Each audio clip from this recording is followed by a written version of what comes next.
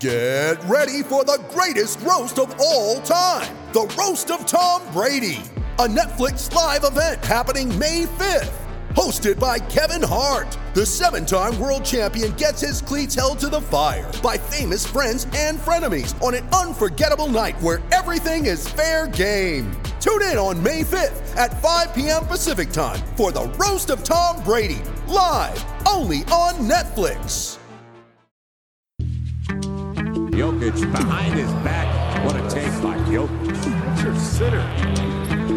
Wow. As long as their fans go home disappointed, that's all I care about.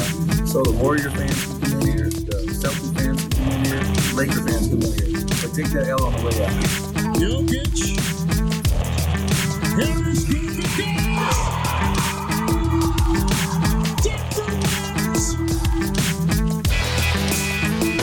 Welcome, ladies and gentlemen, to the Pickaxe Podcast.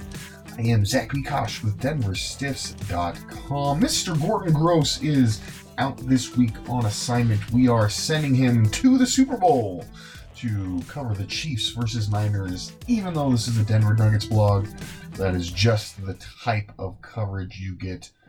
I am, of course, joking. Mr. Gross was diverted by much more lucrative opportunities, aka his real job, and was not able to join us on the podcast. So we will do this one solo. I always say this, we will try and keep it shorter since nobody likes to listen to me blather on for 45 minutes. But every time I say that, I end up blathering on for about 45 minutes. So I guess we will see where we get to. Big week in terms of Nuggets news. The Nuggets go, what was it? I guess you could say 3-1 on the week. If we're counting...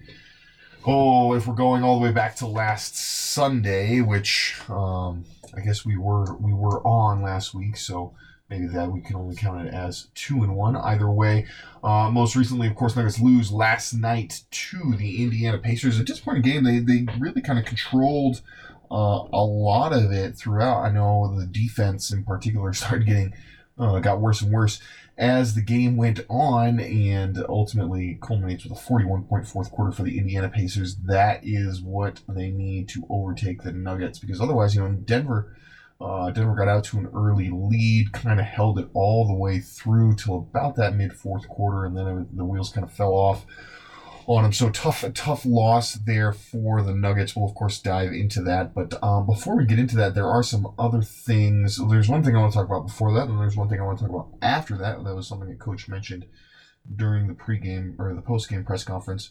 First off, though, we got to cover Jamal Murray gets hurt against the Charlotte Hornets back at the beginning of the week. The Nuggets have now said there is no timetable for his return. Don't read into that too much. It's not like they're saying he'll be out for the season. It is a sprained ankle, though, and those can be a bit finicky to figure out exactly when a guy comes back. It's probably about a 2-week ordeal at least, though. I think it's been a while since we've had sprained ankles as an issue. It was something that Danilo Gallinari fought a lot with his frame and kind of the way he played. He put a lot of pressure on those ankles and ended up turning them a lot, and he would on occasion be out 3-4 weeks, and I think in one case when he actually had some ligament damage down there. So something to watch out for. Also, just because that point guard is where Denver is pretty thin. I mean, they've got Jamal, who's not necessarily even a true point guard himself, and they've got one true point guard in Monty Morris. And now, as we're seeing, PJ Dozier, a guy on a 2-way contract, is getting a lot of time. So I want to dive into Jamal's injury. I want to dive into Dozier. What's been good, the silver lining, I guess, in there, and then what also the Nuggets still need to try and overcome. And then finally, for the first half of the show, we want to talk about Michael Porter Jr. I can hear Coach grumbling right now. I want to talk specifically about what he said in his press conference last night after the game was over, kind of about coverage of Michael Porter Jr. And why that's probably got Coach pretty annoyed. So we'll close the first half of that, and then the second half, of course, Nuggets play again tonight. No rest for the weary. They have the Minnesota Timberwolves coming tonight. They are actually going to Minnesota tonight. That starts a 3-game road trip that the Nuggets will go on this week. It's pretty tough, I think, overall, at least in terms of road trips. They've got some winnable games against some beatable teams, but there's some unique aspects both to the Timberwolves game as well as the New Orleans Pelicans game. And then they, of course, have the Houston Rockets on that road trip as well. And then a second date with the Rockets this week, I believe. I think they got them at home as well. Yep, they sure do. They'll have them at home on Sunday, so we'll probably be talking about that.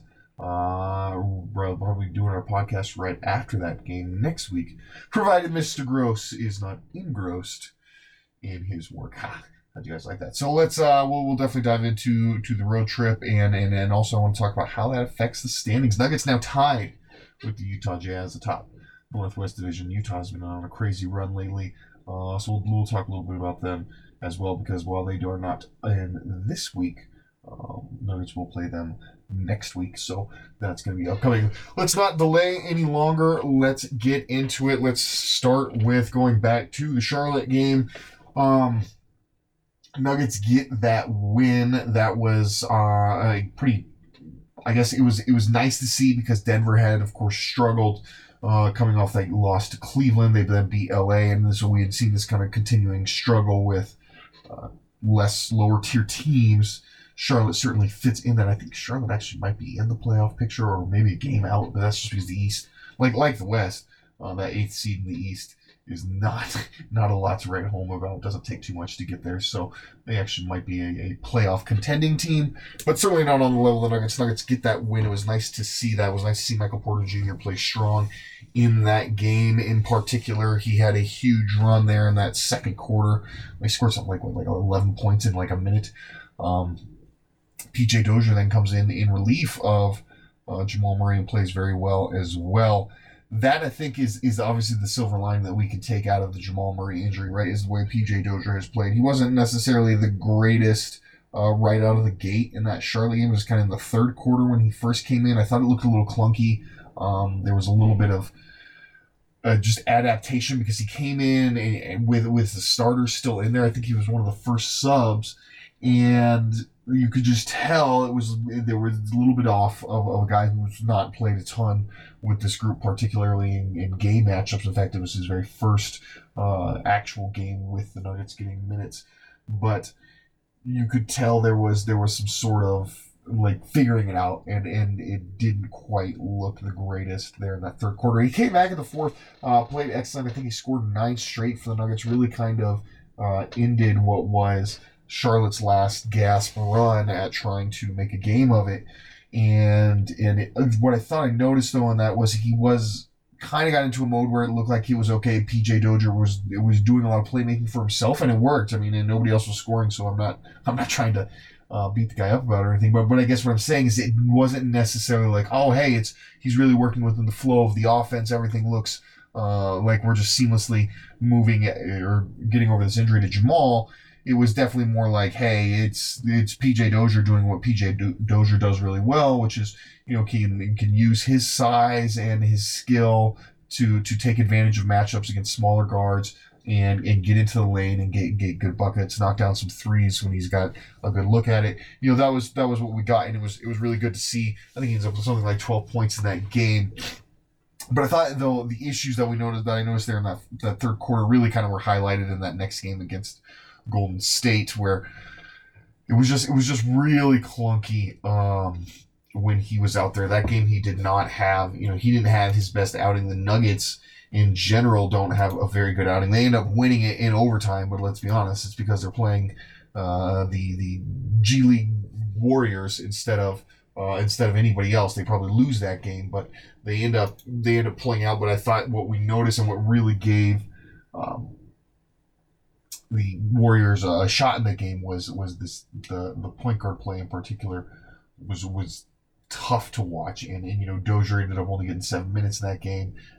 They really leaned on Will Barton a ton that night for creation, and he did awesome. He scored 31 points, so it worked out for them. But I thought more so than any other game, that Warriors game kind of highlighted the issues that you have with a PJ Dozier coming in here and replacing a Jamal Murray. There are some growing pains, if you will, that you're going to face, and I don't know that there's any way you can get past that other than just continuing to give the guy minutes and just he's a guy who honestly I think I've been very impressed with, and just so far in these 3 games.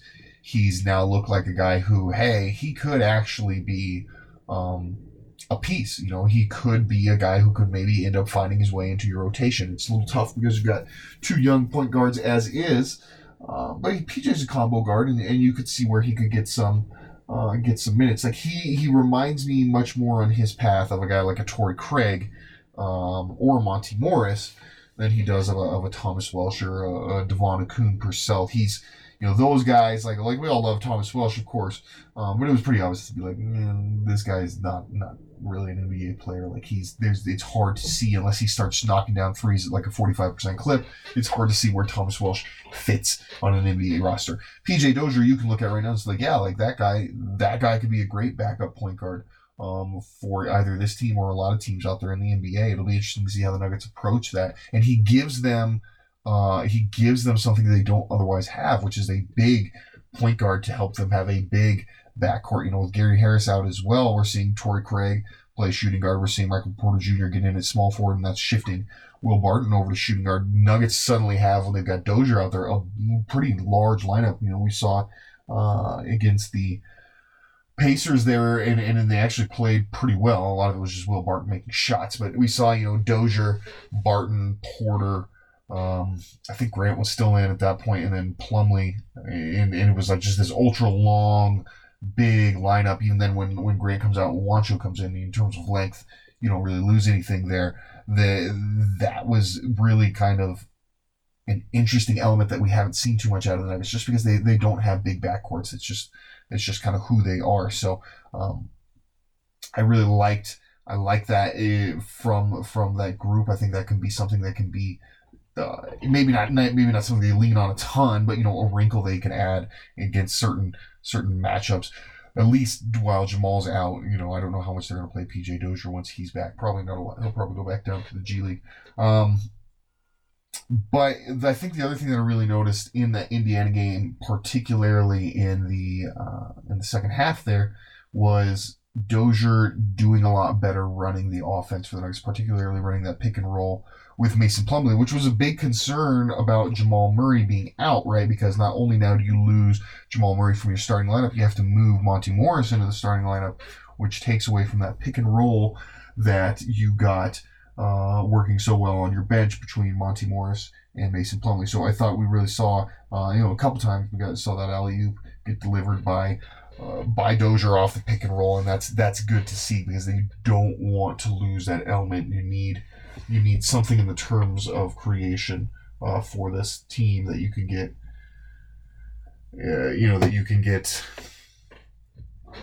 out of that bench unit, and you're not just relying on a Malik Beasley or Michael Porter Jr. to go off and kind of do it individually. So we'll see. You know, you looked at Jamal's injury. It looked like he could be out for several games. He probably, it would not surprise me if he stays home for this road trip, and they maybe start trying to figure out how to integrate him back once they get back at the end of the week. So you're going to have to ride with Dozier for a bit, and you're going to have to see what he can do, and you're going to have to try and make it work. And I don't think it's necessarily the worst thing. Like I said, I've been impressed with his play. I think he's shown that he's more than just a G League guy. And so, you know, it's something that perhaps, like I said, maybe it's the silver lining here is that you've got a chance to get him, you've got a chance to get a better evaluation on PJ, and hopefully it doesn't hurt you too much. But it is hurting you, I think.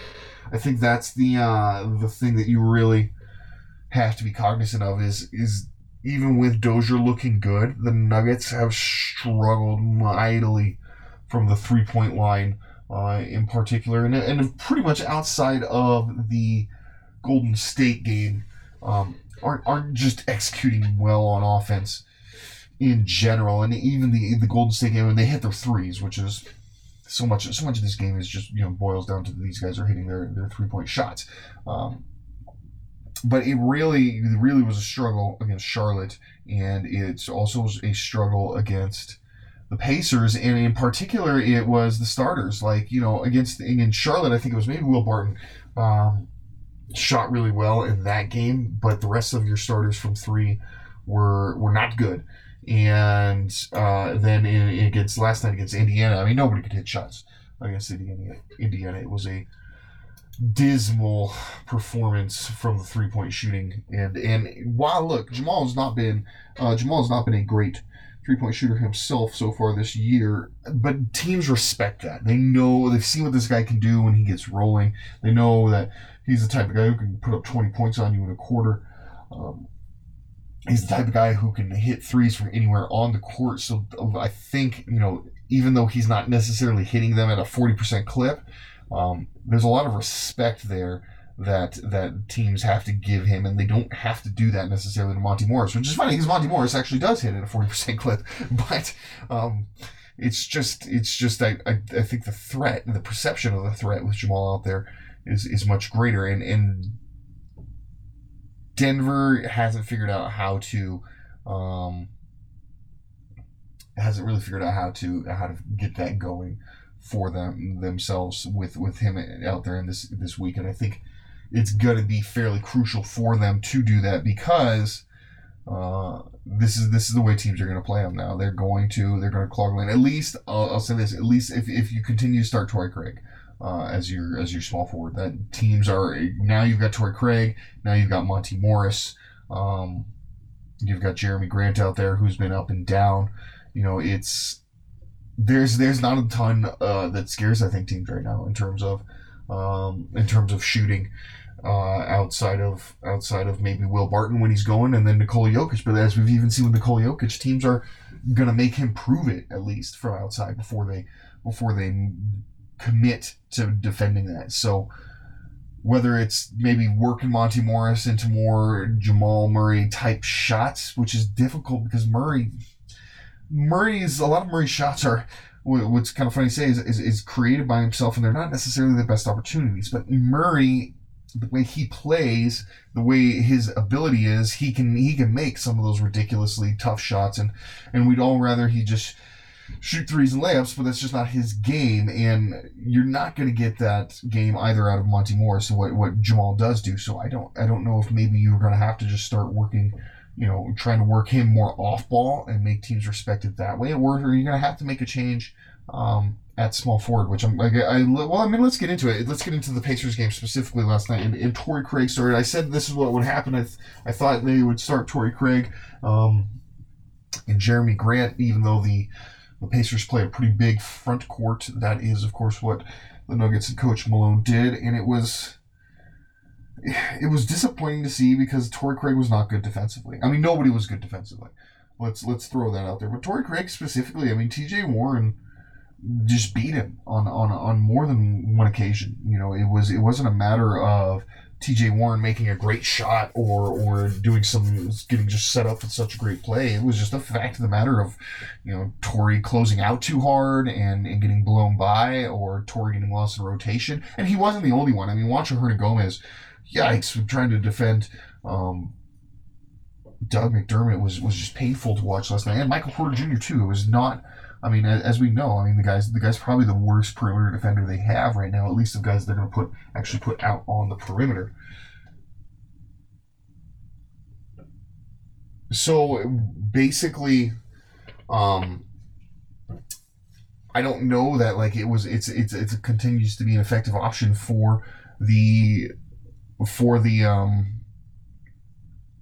Nuggets to keep Torrey Craig in there, because he's really struggled. I don't want to say he struggles on offense. It's because it's not necessarily that. I don't think you can expect too much out of Torrey, and it's more shame on you if you're thinking that you're going to get this guy to be a 3-and-D guy at this point. I think we've shown he's just not a consistent enough shooter outside to really offer that to you. But you put him out there because you figure a guy like a T.J. Warren is not going to be able to hurt you when you've got him there, and instead they can't get anything from him, and it's like, well, what are we doing then? Because T.J. Warren in this game, he ends up having a really was one of the guys who really hurt Denver. 22 points on 13 shots, hit all 8 of his free throws. It wasn't like he was taking outside shots. He only took 1 3-pointer. He beat them by getting inside and getting layups. That's how he did it, and that's Torrey Craig is supposed to stop that. So if he's not going to stop that, then I don't know, particularly why he's out there. The other thing that really killed them, the Nuggets, that is, against these Pacers, is, the pick and roll was just Malcolm Brogdon and Domantas Sabonis absolutely could not be stopped in that pick and roll. And it was just a pick your poison kind of thing. At first it seemed like a lot of the times Monty was trying to fight through the screen, and that would get the switch. And Brogdon was just too fast for Jokic or Plumlee or whoever else was getting pulled in that pick and roll. It was usually Jokic who the Pacers tried to get out there, which I thought was an interesting thing for the coach and his approach. Like I kind of figured they'd put Jeremy Grant on Sabonis to help kind of try and defend the pick and roll a little bit better. They didn't. They definitely. I guess we're worried about maybe the weight disparity there. Sabonis is a guy who's quite good in the post as well, so perhaps they wanted a little more girth there. Regardless, though, it did not work very well for the Nuggets. The Pacers were certainly able to take advantage of Jokic out there on that pick and roll and Morris as well. It wasn't like I said. It was a pick your poison sort of scenario, and it was really tough for the Nuggets to overcome that. And it was really tough for the Nuggets, let's be honest, to overcome just the defense in general. It was, whether it was like we talked about the wing defense, which they got nothing from anyone out of, whether it was that the defense from the pick and roll like we talked about, or really, honestly, what ended up losing them the game was the bench. Just stopped playing D, basically there in mid fourth quarter. They kind of forgot that Doug McDermott can only do one thing, which is shoot 3-pointers, and they let him go off and lead that 41-point fourth quarter, and it's just disappointing to see that when you got a good team like Indiana on the ropes and you're up 7 with whatever it was, 8 or so minutes left to go. That's the time you want to see your team have that killer instinct and put them away. And it didn't happen like that at all. The bench really struggled. Juancho, I thought in particular, was really struggling along with MPJ on the defensive side there in that fourth quarter, and that really hurt them. And then they get the starters back in, but there wasn't. At that point, there wasn't much they could do to stop that momentum, and they didn't even go full starters, which I think is a little bit interesting. They did at that point. They did go with Plumlee and Jokic over. I think it was over Morris. I think that they took Monty Morris out. He had Will Barton running the point, Torrey Craig at shooting guard, Jeremy Grant at small forward, and Grant was actually playing pretty well. He was, without him, the Nuggets they actually ended up probably losing by double digits, but.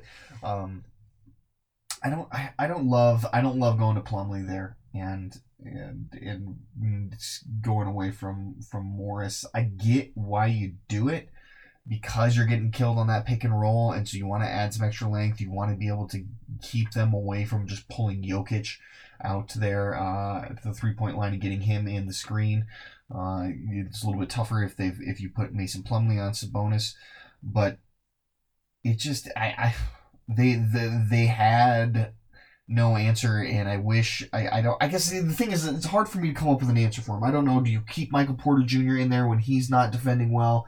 But maybe he can give you some more firepower. I think that was perhaps some people's thoughts on what they should have done. They would try to get the question out. Mike Singer from the Denver Post tried to ask about Michael Porter Jr. He was quite shut down. Let's actually get into that, and then, because we're getting a little bit long here in this first half of the show.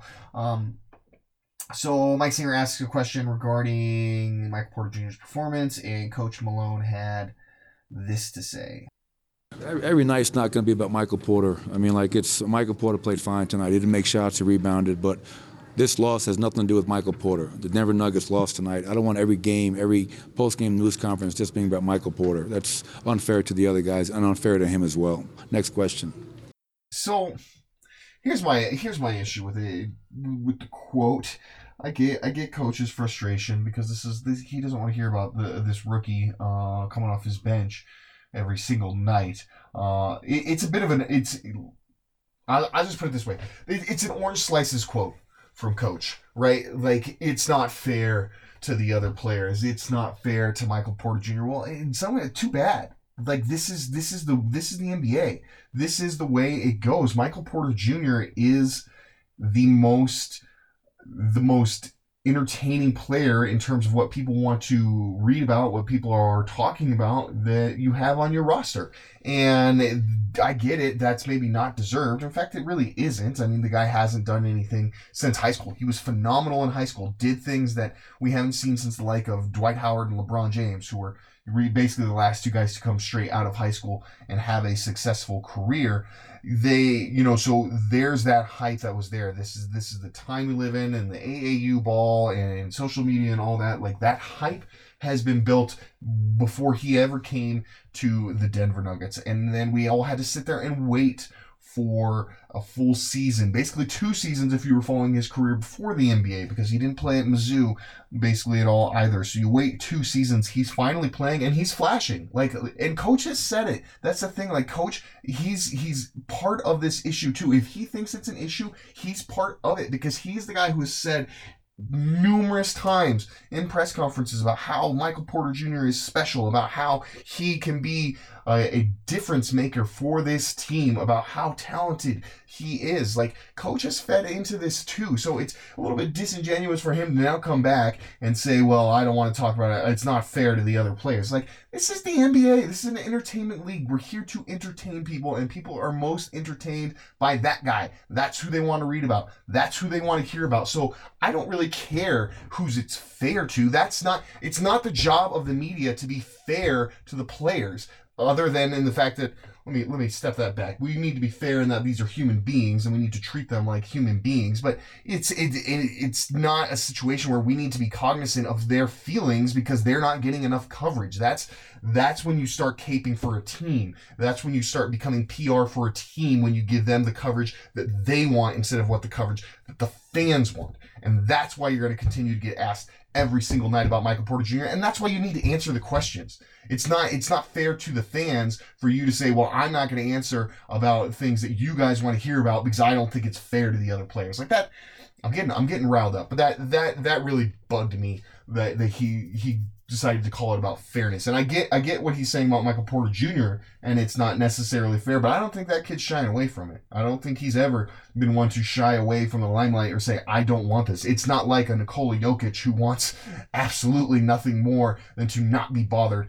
by the media and to not be in the limelight. Michael Porter Jr. is a little bit different kind of guy, and I don't think he's ever given anybody any indication that he doesn't want the spotlight or that the spotlight is too big for him. Like, this is what he's built for. This is what the fans want to hear about. This is what the fans want to read about. Like, there's no reason to cut off a reporter like Mike Singer and a legitimate, like, well-respected reporter from a well-respected outlet, and act like his question isn't worthy because it's not fair to the other players. It's an orange slices statement, like I said, and I was a little bit surprised for Coach to go that direction. Not too surprised, because I get why he's annoyed. I do get, like, from his perspective, he's like, man, I'm trying to win games. This guy is, coming off the bench. Yes, he's talented, but he's not one of my starting group. He's not even necessarily a guy who's been regularly in the rotation up until this point. So why am I having to answer questions about him every time? But that's also, like I said, disingenuous. You know why you have to answer questions about him. All the time, and it's not going away. It's definitely not going away, and that's a good thing. Like, we complain and complain and complain. We have altitude reporters asking Stephen A. Smith, like, why aren't we getting enough national recognition? And then the one guy you have who is the most marketable guy you have on the national scene, and that's the one you want to be like, wow, it's not fair if we only talk about him. Like, this is good. Michael Porter Jr. bringing eyes to the Denver Nuggets is good, and we should talk about him after every game because that's what the overwhelming majority of NBA fans want when it comes to the Denver Nuggets. I'm sure somebody's going to be angry about that because there's going to be, even local fans are going to be like, this is ridiculous. Why are we always talking about this guy? But I mean, it is what it is. This is just, we don't get to drive the narrative. We get to report the narrative, and that the narrative around the Denver Nuggets nationally is Michael Porter Jr. more so than anything else. All right, let's go ahead and let's take a break. And when we get back, we'll take some time. We'll start looking forward to this upcoming.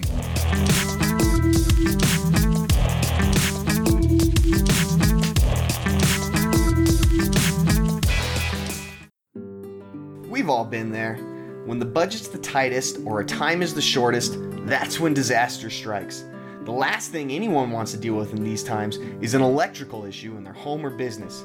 Maybe your light suddenly won't turn on, or maybe a home inspector wants that electrical service changed before you can close out on a property you're selling. Heck, maybe it's not even an emergency at all and you're just looking to finish out your basement or get some power ran to that new AC unit. Whatever your need may be, give Sun Electrical a call. They're a family-owned and operated business that serves the Front Range, and you can be assured that you'll not only get the highest quality service, but you'll also get the most affordable price as well. Mike, the owner of Sun Electrical, will come to your home or business personally to evaluate your situation and provide a free estimate. And he stands by the work Sun performs as a fully licensed and insured electrical contractor. So give him a call, 719-659-6888. Don't be fooled by the phone number, as they'll serve the entire Front Range from Colorado Springs to Fort Collins and everywhere in between. That's 719-659-6888.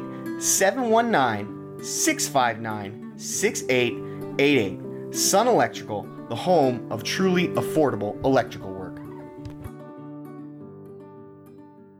With threats to our nation waiting around every corner, adaptability is more important than ever. When conditions change without notice, quick strategic thinking is crucial. And with obstacles consistently impending, determination is essential in overcoming them. It's this willingness, decisiveness, and resilience that sets Marines apart. With our fighting spirit, we don't just fight battles, we win them. Marines are the constant our nation counts on to fight the unknown. And through adaptable problem solving, we do just that.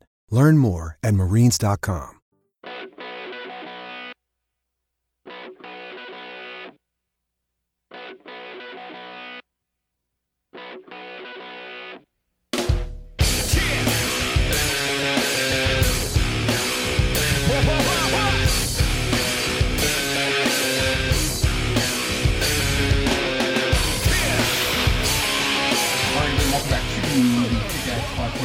Zach Mikosh rolling solo here. Gordon is working on a real job instead. We certainly understand that here at the Denver Stiffs. We spent our first half of the show talking quite a bit about like Michael Porter Jr., about losing to Indiana and with terrible defense, and Jamal Murray's injury and how that is affecting the Nuggets. Now we're going to turn and look towards the upcoming week. We won't spend too much time on this because we are running a little bit long already in that first half. But basically, the Nuggets now have a 3-game road trip. It's a tough one, even though it doesn't necessarily appear to be tough. 1, because it's short, it's only 3 games. 2, because they've got 2 losing teams on there. And then I think Houston probably sandwiched right in the middle. And then they close out the week with Houston again, this time at home on a Sunday matinee. You guys will have to make that tough decision. Nuggets basketball or the Pro Bowl.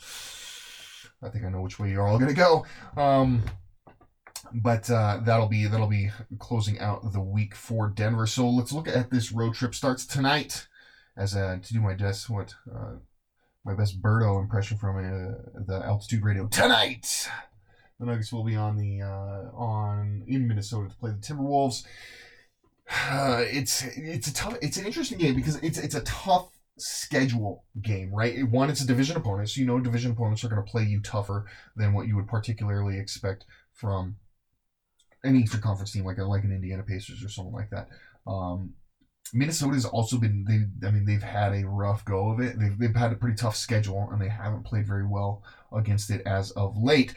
But so you kind of wonder how much motivation will they have. They should be pretty desperate to get a win. Their season is kind of already getting away from them, and it was a team who certainly had some hopes to make the playoffs. Obviously, they didn't get there last year. Things kind of went off the rails for them last year, but I think you were hoping, hey, we had that whole Jimmy Butler fiasco and whatnot. Now that's out. We're definitely committed to Karl Anthony Towns and Andrew Wiggins. I know that's kind of a little, but Wiggins has actually been decent this year. So you thought maybe this is a team that was going to get back on track, and they just had it. They trade Jeff Teague last week for Alan Crabb. It's obviously there's a lot of rumors going around about D'Angelo Russell, who had some interest with Minnesota in the offseason. It seems like they're setting up for something like that because without Jeff Teague, They really don't have a point guard. It's just such a weird kind of situation there. They've got some nice young players, obviously, in Wiggins and Towns. I like Jarrett Culver. I think he's a solid piece for them at the shooting guard spot.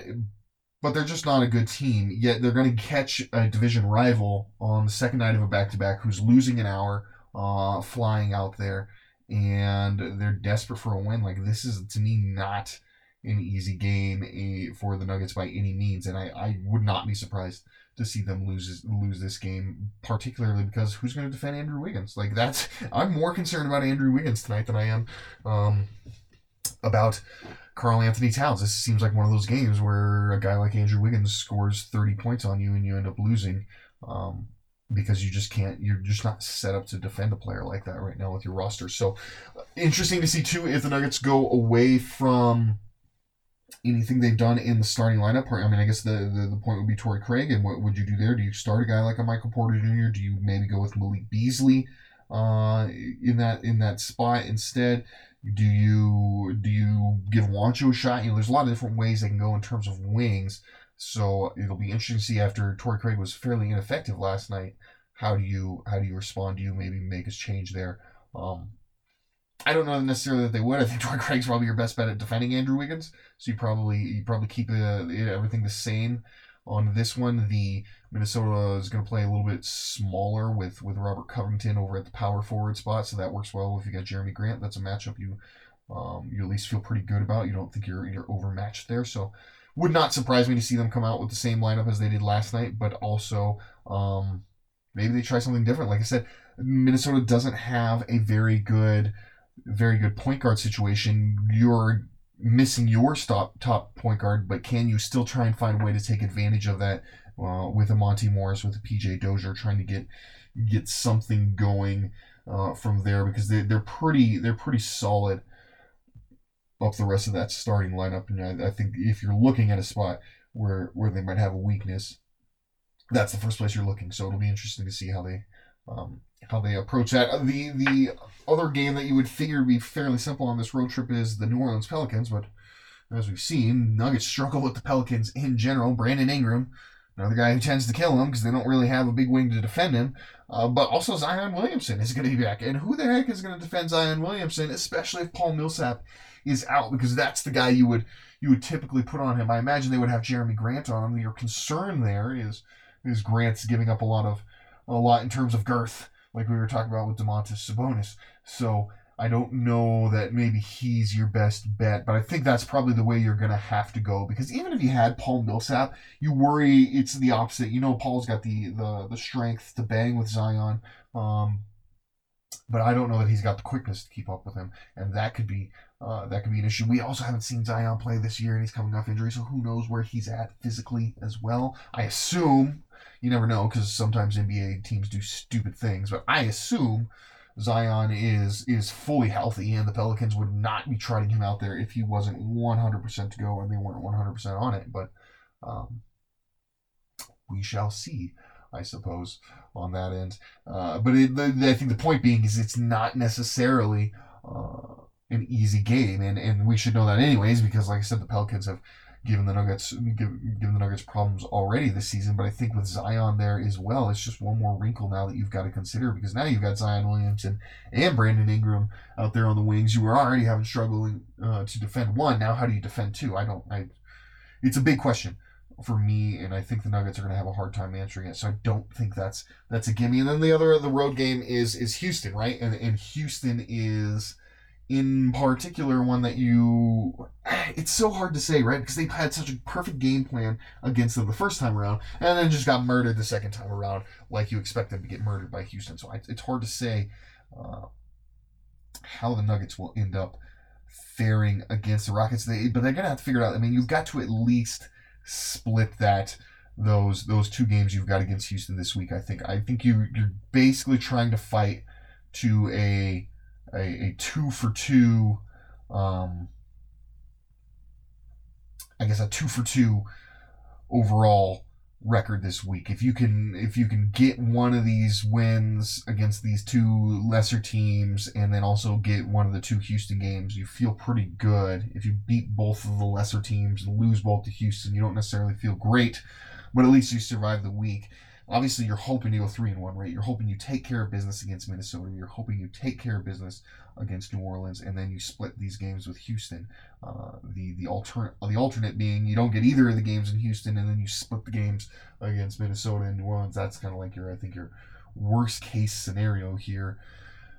And it's not. I wouldn't rule it out. I think that's also positive or a good chance that can happen because I just don't know that Denver can beat Houston on a consistent basis. I think what we saw that first game of the season was the Nuggets had this perfect game plan that Houston wasn't expecting, and Houston also didn't do a great job of just executing and hitting shots, as James Harden would be quick to point out. And you're not going to catch them by surprise again with that. And that's without that, I don't know what's your next wrinkle, right? Because they figured that out. So how do you come back? And I don't know what it is. I think there's a lot of limitations in terms of the Nuggets roster when it comes to playing that Houston team. And I think no matter what, yeah, you can get a game here, you can get a game there, you can catch them by surprise with a really good game plan. But more often than not, I think you're going to end up losing those games. And that brings us to, I guess, how we'll end this show, which is this is a very interesting period for the Nuggets coming up. They have a decent schedule through the All-Star break. And once they get out of the All-Star break is really when they hit the murderer's row. The month of March is tough. The Nuggets are on the road a lot. They're going to be playing a lot of high-quality teams. They've done everything they need to do up to this point. They're on pace for a season franchise record in wins, or at least tying it right now after the loss last night. But they've done well with what has been mostly viewed as the softer part of the schedule this beginning of this year. Now they're going to have to turn it around, and they need to keep their foot on the gas pedal up until the All-Star break in particular, because they're now tied, as I mentioned at the top of the show, they're now tied with the Utah Jazz. They have only just a handful of games above Houston, who they'll see twice this week, who I think sits in the 6th seed right now. So the Nuggets who have sat pretty much in the number 2 seed throughout the entire year, are in danger this week and this month in particular of falling into that position where you're fighting just to get home court in the first round. And if they trip up here in the end of January, beginning of February, it's going to be they're going to have to play outstanding basketball. I'm not saying that they can't, but they're going to have to play outstanding basketball in March. And the thing is if you can just make hay now, the thing about Utah is they won something crazy, like they won like 15 out of 16 or something like that. They played a ton of bad teams. I think the Clippers were like the only winning team they won in that stretch, and then their one loss was against Miami, the other good team in their stretch. They played, bad team after bad team after bad team. It's gonna get tougher for them coming up here. They're gonna start getting some more quality opponents, some more playoff caliber opponents, and we're gonna find out, is this team real? Is this Utah run real, or was that just kind of a schedule thing? But the fact of the matter is it won't necessarily matter if Utah just holds serve, and obviously we don't expect them to win as much as they have this season, but or through this stretch, but they're still going to be a very talented team, and they're still going to win more games than they're not. I mean, everybody expects Utah to be one of the top teams in the West, at least certainly a playoff team. So this is such a crucial moment for Nuggets, and it starts this week. Like you have to stop playing down to your competition. You have to start finding ways to hit your shots, particularly from outside, and you have to be able to hold on when you've got good teams like the Indiana Pacers on the ropes at home. You can't give up 41 points in the fourth quarter. Like the time for mistakes is really over. This is it. They need to start hitting their stride, and I really feel like this 3-game road trip is when they're going to have to do it. So very, very interested to see how this goes. Another thing to note, Oklahoma City is not terribly far behind. They're, I think, like 6 games back than Nuggets, so they're not terribly close either, but they've got a pretty easy stretch coming up as well. So another team you've got to have on your radar. All right, guys, I think we will go ahead. We will close it out for the week with that. Make sure you guys are following me. I am at Zach Mikosh on Twitter. Make sure you're following Mr. Gross at G Money Nugs. Of course, at Pickaxe Podcast, at Denver Stiffs. It's all right there in the name for you guys. Make sure you're following us on YouTube, over at Instagram, at The Denver Stiffs, also on Facebook. And subscribe to the podcast channel where you will get this show, Nuggets Numbers, The Dig, and the Denver Stiffs Show every week right to your smart device or however you like to listen to your podcast. So if you're subscribed to the network, make sure you're doing that and you'll get all that stuff. And with that said, we will talk to everybody next week.